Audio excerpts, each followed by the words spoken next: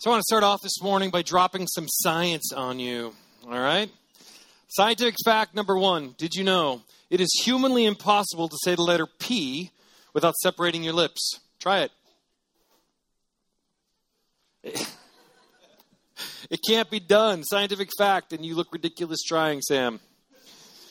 Scientific fact number 2, it is humanly impossible to go on a family vacation with my parents for a week and not talk about politics. Fact. I tried it. We just got back from a vacation with my extended family, and we vowed that we wouldn't talk about politics. But you know what? It's scientifically impossible not to. Because it can't be done. It turns out anything can be political. I mean, we're sitting there on the beach, and we're talking about the beautiful weather, and suddenly we're discussing climate change. We're sitting there talking about our favorite shows on Netflix, and suddenly the conversation shifts to the Me Too movement. We're talking about the beautiful boats that are coming into shore, and suddenly the conversation is shifted to the merits of trying to build a border wall if smugglers can just come in by sea.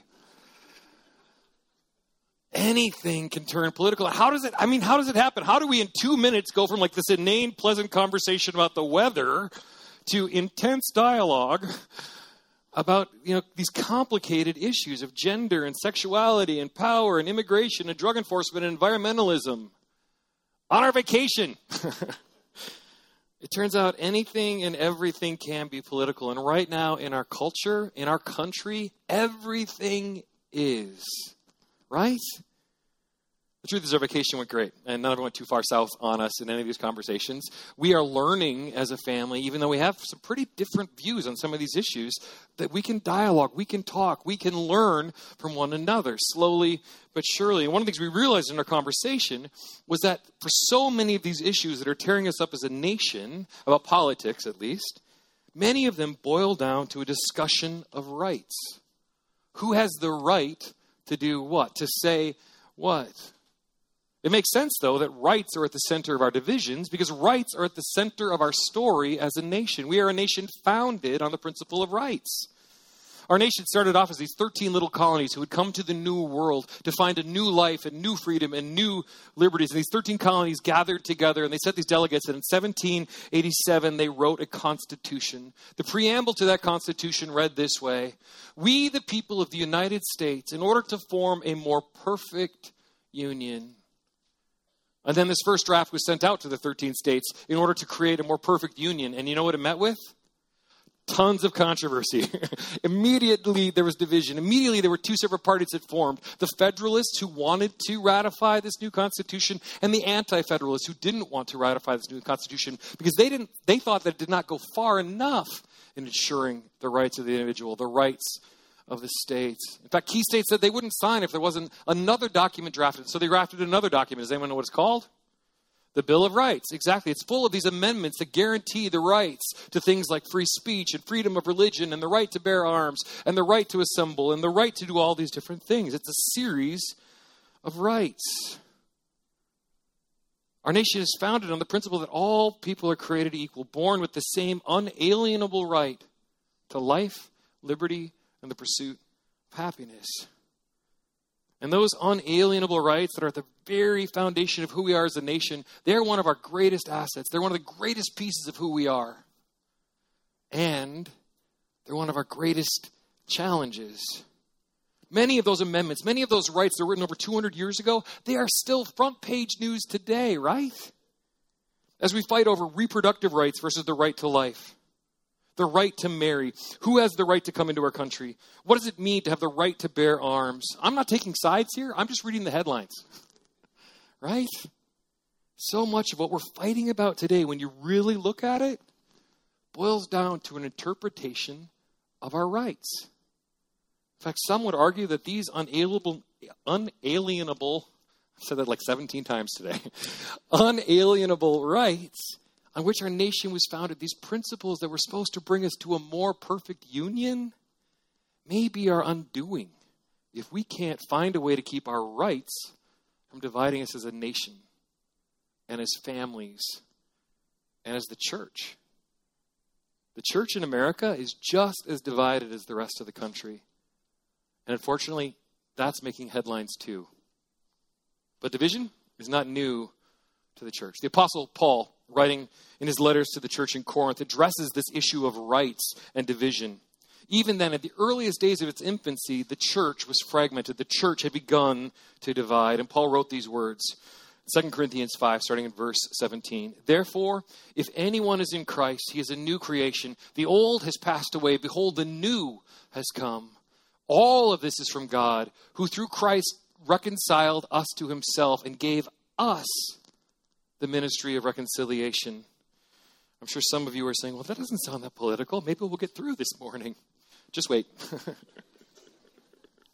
I think what Paul is saying here is if you're in Christ, you have a new story, and it's very different than the stories of this world. We are God's ambassadors of reconciliation. Christ has reconciled us to himself, which is glorious and wonderful and amazing. And Christ has now given us that ministry of reconciliation, which is glorious and wonderful and terrifying and overwhelming. In a world full of trolls, we're called to be bridge builders.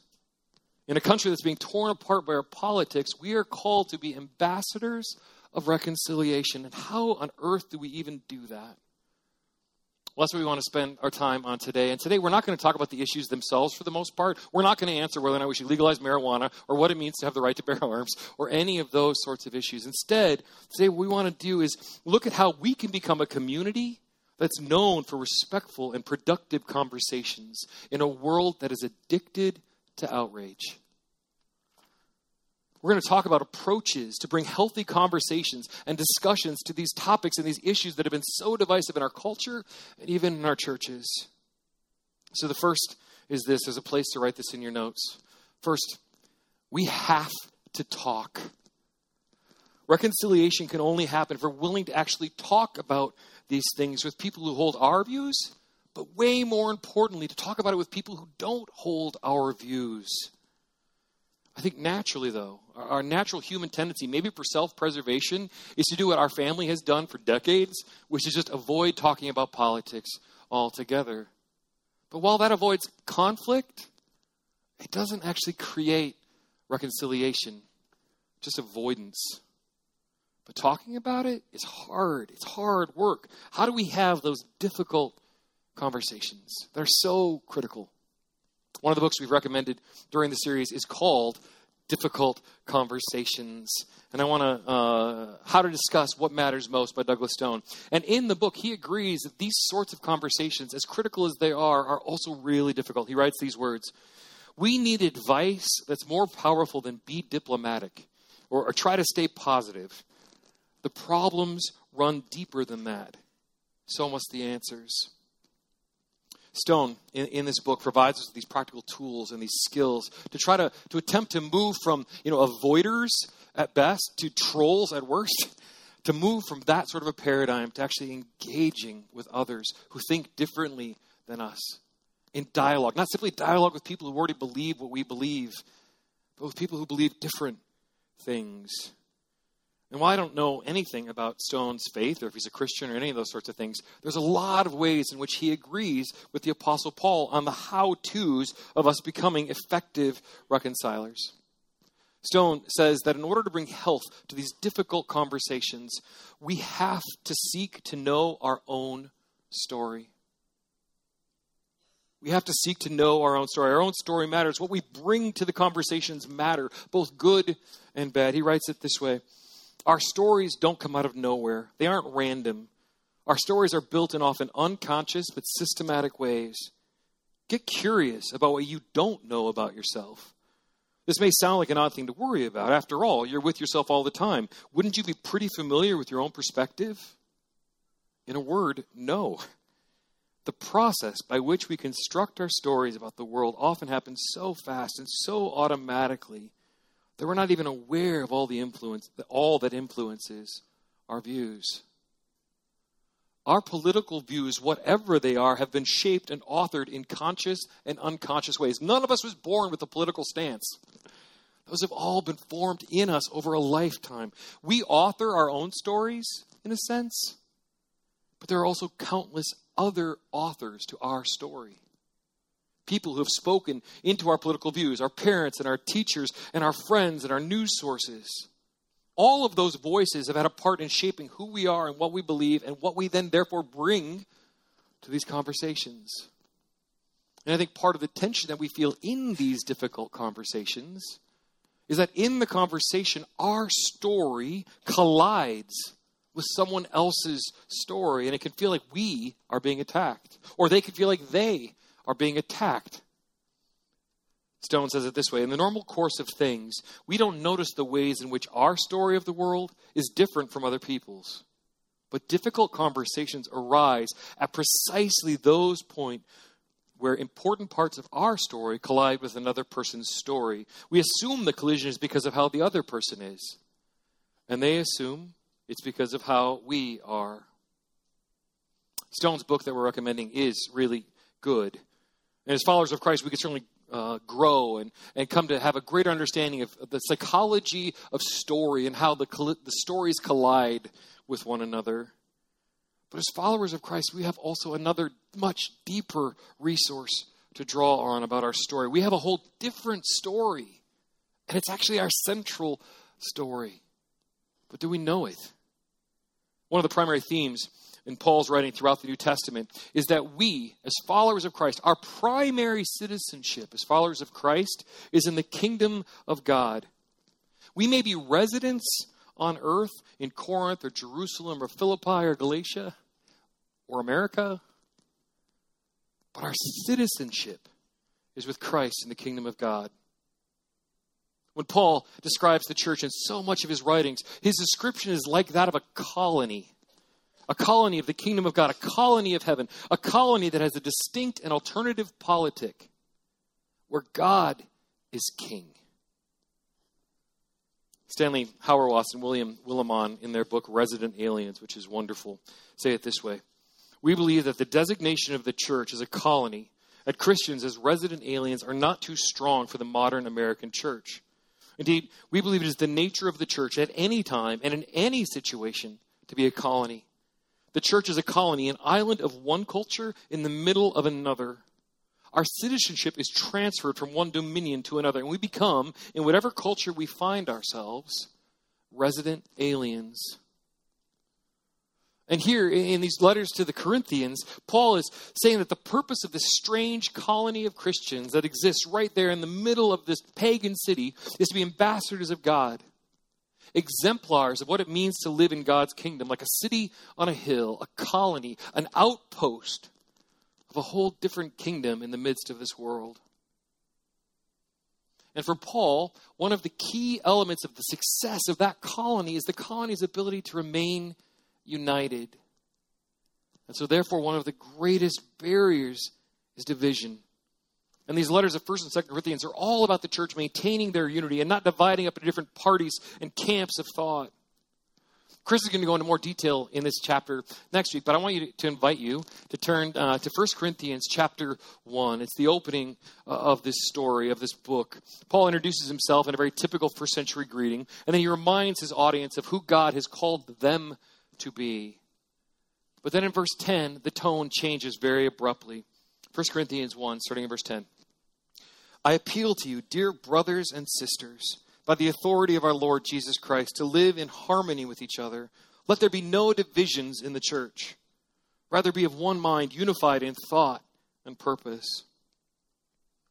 Paul appeals to them using this family language as brothers and sisters. And he says, let there be no divisions in the church. The term that he uses for divisions is schismata, which sounds a lot like our word schisms, but it actually means something more like different cliques or different parties of belief. And he says, let them not have any of those sort of cliques or different parties among you. Next verse. For some members of Chloe's household have told me about your quarrels, my dear brothers and sisters. There's that family term again. Some of you were saying, I am a follower of Paul. Others are saying, I follow Apollos, or I follow Peter, or I follow only Christ. Word had reached Paul that there were quarrels that were dividing the church. Now, we hear quarrels, and I think it's easy to hear kind of like childish bickering, which my kids did all week on vacation. And like it's not that big of a deal, right? But for Paul, it's a huge deal. He writes in a different book, in Galatians, in the letter to the Galatians, he says this in chapter 5. When you follow the desires of your sinful nature, the results are very clear. Sexual immorality, impurity, lustful pleasures, idolatry, sorcery, hostility, quarreling, jealousy, outbursts of anger, selfish ambition, dissension, division. Paul puts quarreling and dissension and division right there on the list with sexual immorality and idolatry and even sorcery. For Paul, this is a huge deal, and it has impacted the church and the ministry of the church in Corinth. The church in Corinth had apparently divided into different parties, some following Paul, some Apollos, some Peter, and some following the I only follow Christ party. Notice that Paul doesn't attack or critique any of the parties themselves. His problem is that the parties exist at all. Notice also that Paul doesn't even exempt those who are part of the I follow Paul party. You'd think he'd like that party. But no. All of it's a problem for Paul because the parties themselves represent division, represent partisanship within the church. They're fighting, they're infighting, and it's impacting their ministry. Verse 15, has Christ been divided into factions? Was I, Paul, crucified for you? Were any of you baptized in the name of Paul? Of course not. I think it's interesting that Paul doesn't even exempt the I follow only Christ party. I mean, isn't Paul's whole point that the church should all be in the I follow Christ only party? But here, he's chastising them as well. Why? Well, I think at least in part it's because they too have been involved in division. They too have allowed this quarreling to happen. They too, even if they're right, are part of the problem. All of them are culpable because all of them have allowed their unity to be compromised and have opted to form different parties, different camps. And then Paul spends basically the rest of 1 Corinthians basically walking chapter by chapter through issue after issue after issue, giving them direction and teaching them truth, teaching them what they should believe and how they should act with one another. But one of the core messages that runs through all of the book is that the people of the church need to put the needs of others ahead of their own needs, ahead of their own rights. Throughout Lent, we've encouraged you to read through the books of 1 and 2 Corinthians. And if you have, you will see that theme runs throughout both books. In fact, throughout all of Paul's writing in the New Testament, you see Paul again and again and again speaking of his own rights. His rights as an apostle. His rights as a Roman citizen. His rights as their spiritual father. His rights as a Pharisee among Pharisees. His right to get paid. But then time and time again, you see Paul choosing not to exercise those rights. To instead submit his rights for the good of the church, for the good of others, for the good of the mission of the kingdom of God. And time again, you see Paul pointing to Christ and saying that Christ submitted his rights, his divine rights, in order to reconcile the world to himself. As Paul is saying, see how he did it? That's what I'm doing.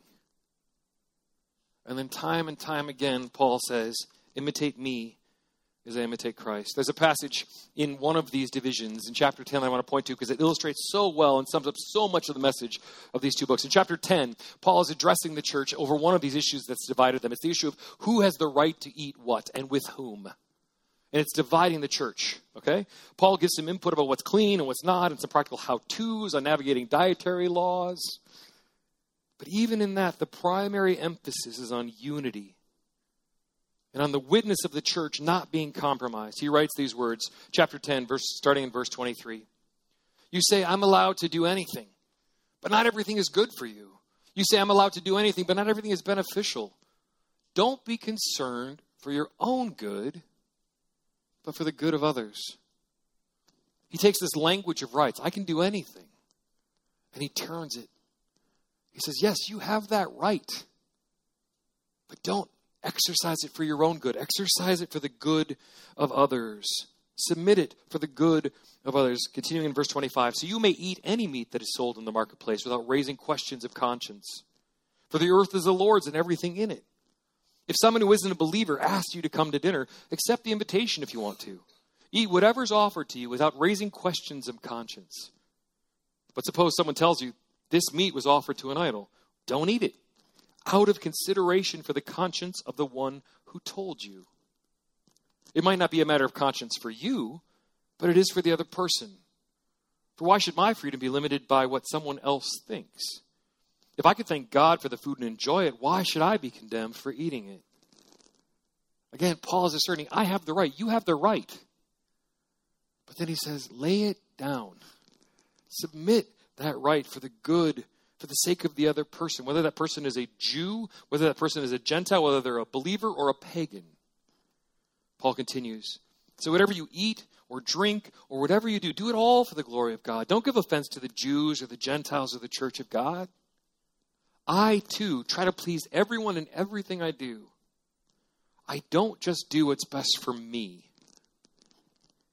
I do what's best for others so that many may be saved. I do what's best for others so that many may be saved.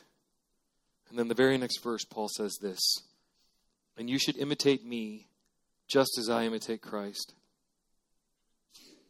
This is Paul authoring the story of the church in Corinth. He's saying, this is now your story. You are a new creation, and this is your primary story. And if we are followers of Christ, then Paul is authoring our story too, our primary story.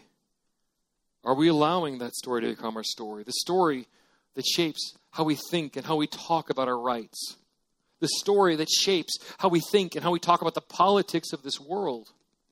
The story that says, while we may live in America, our primary citizenship is in the colony of heaven, where our rights are not something we fight for. They're something we submit for the good of others. Because according to Paul, that's our story. And we must seek to know our story. But Paul is just one author of our story. We have lots of other authors, right? I mean, our forefathers of our nation, our parents, our friends, our news radio and social media, they're all trying to author our story. Perhaps one of the reasons it's important to take the time to reflect on your own story, to do the work of figuring out how has my story been formed in me. I know I believe this, but I'm not sure why. One of the reasons it's important to do that is to identify the voices and experiences that have shaped us so that we might recognize we can choose to determine the authors of our story. Let me say that again. We can choose to determine the authors of our story. Yes, in part, that's choosing to make sure that Scripture and the Word of God is shaping us and speaking into our story. But I think it also means limiting the other voices, or at least choosing wisely who we allow to be authors in our story. If you constantly fill your mind with voices from the political left or the political right, be it news radio or social media or 24 hours news channels, you're allowing other people to write your story, to determine your beliefs. It's why during Lent we've suggested that one of the ways you can consider fasting is to do a fast from the news, to do a fast from social media. As we said last week in the Small Church Discussion Guide, if something really important happens, you'll find out about it, maybe even from a real person. To intentionally take a break, to push pause on these voices. And then at the end of Lent, as you end your fast, be very careful what voices you reintroduce into your diet. Be selective. We can choose to determine the authors of our story. So yes, we need to better understand our own story if we want to engage in healthy reconciliation with others. But ours is not the only story. We also have to seek to understand the story of others, the stories of others. How many of you watched the show back when it was on, Lost? Anybody remember Lost, right? And there's this group of people on the other side of the island. What were they called? The others, right? And we didn't really know where they came from. We didn't know what they believed. We knew very little about them, but we knew they were a threat. And they were weird. Well, perhaps that's a bit exaggerated, but that's what we tend to do to people in our lives who happen to hold different political views than us. Chris in week 1 said it's the act of othering others. It's taking people who don't believe all the same things that we do and making them a faceless enemy. And I think we tend to think that the others exist outside the church. But the truth is, within the church, there's a broad range of political positions. In this room, there are a broad range of political positions. And we work very hard to pretend that's not true. But then you have an experience like we had at our small church where suddenly someone says something and you go, oh no. we don't all believe the same thing on this issue. And it gets really uncomfortable really fast. Like, I had no idea there were others in our midst. They are.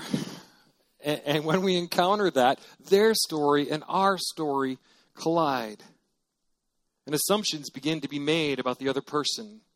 And then they say something or they do something that confirms our suspicions. Like, well, of course you think that because you're a, insert label, you're a Trump voter, or you're a liberal, or you watch Fox News, or you listen to NPR. Insert whatever that label is.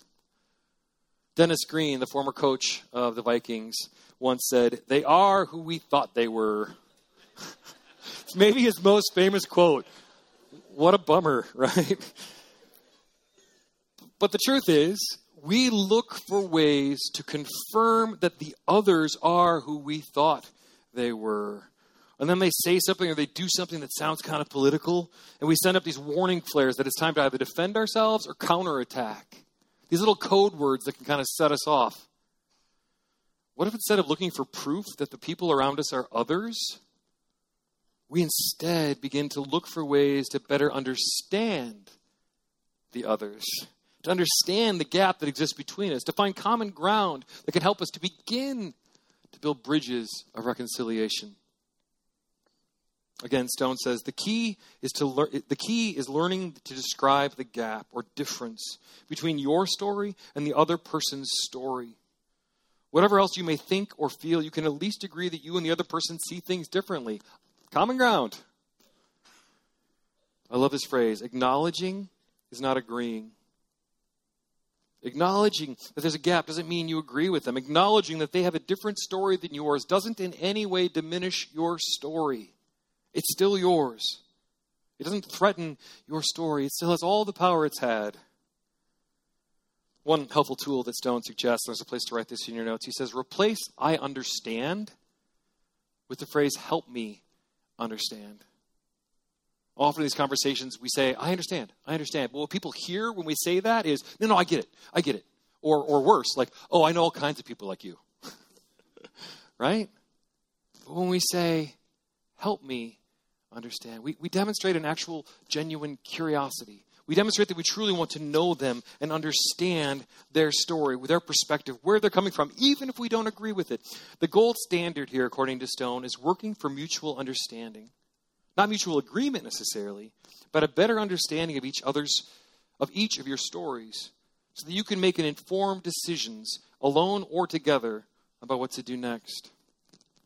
I think it's also helpful in these conversations to remember what all of us know in our mind, but all of us forget to ever bring to those conversations. And that is the fact that we can't change other people. Trying to argue with people almost never results in healthy change. In fact, more often, it ends up further pushing people apart, further polarizing the relationship. I mean, your liberal friend hasn't been able to move you an inch towards their beliefs, right? Or your conservative friend hasn't convinced you of anything other than that you should defriend them on Facebook. Trying to change people doesn't work. Stone says it this way. There's nothing wrong with hoping for change. The urge for change in others is universal. The paradox is that trying to change someone rarely results in change. On the other hand, engaging someone in a conversation where mutual learning is the goal often results in change. Why? Because when we set out to change someone, we're more likely to argue with and attack their story and less likely to listen. This approach increases the likelihood that they'll feel defensive rather than open to learning something new. They're more likely to change if they think we understand them, and if they feel heard and respected. I love this last phrase. They're more likely to change if they feel free not to. Is that our stance when we're talking with our parents, with our friends, with our coworkers, with people here in the church? Or we're seeking to understand them, not necessarily change them. I love this Stone book. There's a lot in there. You should read it. But again, as followers of Christ, we have a bigger story. We want to learn more than just how to be civil in our political conversations. That's far too low a bar. Paul didn't write, God through Jesus Christ was polite to us and has given us a ministry of politeness. Reconciliation goes so far beyond just go along to get along. The challenges we face, the issues we face are so much bigger than that. So the answers must be two. Learning good conversation techniques is really valuable and really important. But learning to resolve an issue isn't the same as learning to reconcile a relationship. We may come to a resolution on the issue, but have we reconciled the players involved? Or did we simply win the battle? Being right on an issue isn't enough, even if your party wins. In fact, Paul knew this. Paul clearly wrote this. Paul, after spending chapter after chapter after chapter of teaching them what is right, how they should think, how they should act, what they should believe, even after all that, he says, you know what? I could be right in all this. I could be righter than anybody. But there's more than that.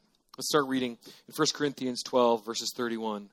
But now let me show you a way of life that's best of all. And then Paul writes these words that we typically hear in wedding ceremonies. And while they make a beautiful wedding poem, maybe they were in your wedding, that's not what Paul intended at all. These words are not just for a marriage. These words are for all relationships. This is the pattern. This is the way of life. This is Paul's pattern for dealing with divisive issues. Paul's standard for difficult conversations. This is Paul's constitution for the new colony of how they are to live. This is the preamble for the church forming a more perfect union. This is Paul's Bill of Rights for what it meant to be the colony of God in a pagan city, a strange and beautiful city on a hill, showing what it looks like when God's people live in this world.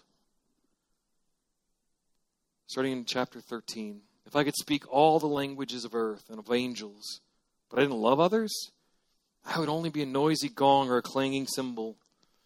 If I had the gift of prophecy, if I understood all of God's secret plans and possessed all knowledge, if I had such faith that I could move mountains, but didn't love others, I'd be nothing.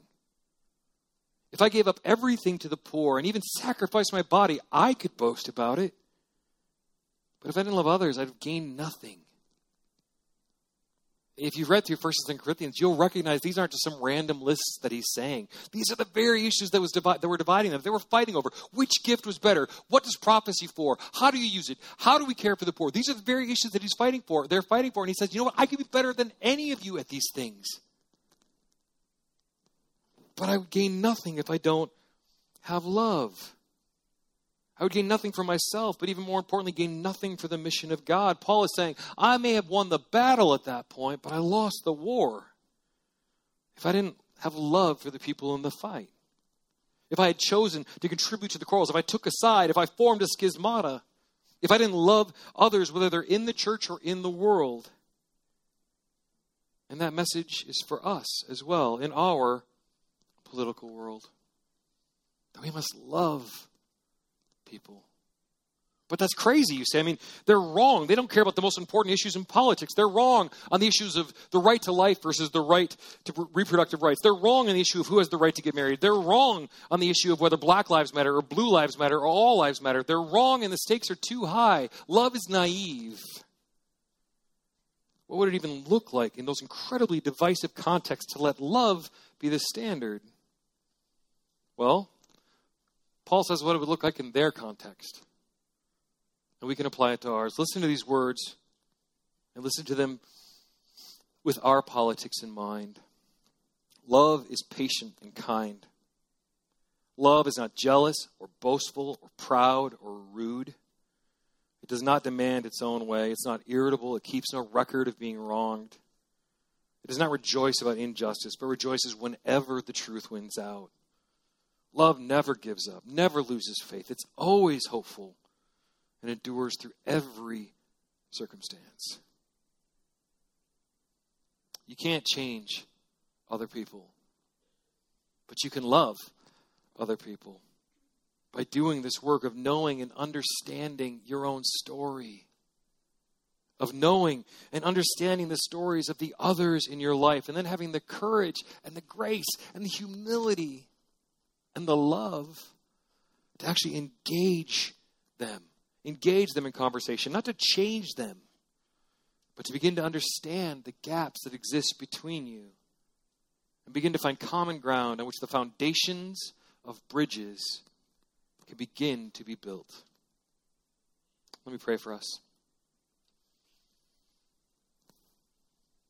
Father God, you have given us so much in your word, this picture that we are saved not as individuals, but as a community.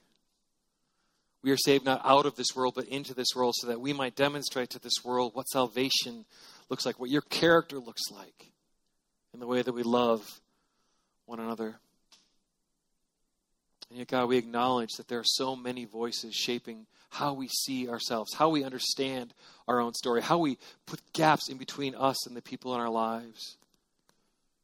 God, we repent of that and ask you, by the power of your Holy Spirit, to be working in us, giving us a love that goes beyond our capacity, that goes beyond our beliefs, that goes beyond our ability to love, so we might engage this world in ways that are constructive, so we might engage others in this place who have different views than we do, so that no divisions might exist in us, so that there be nothing but the picture of your church loving each other radically.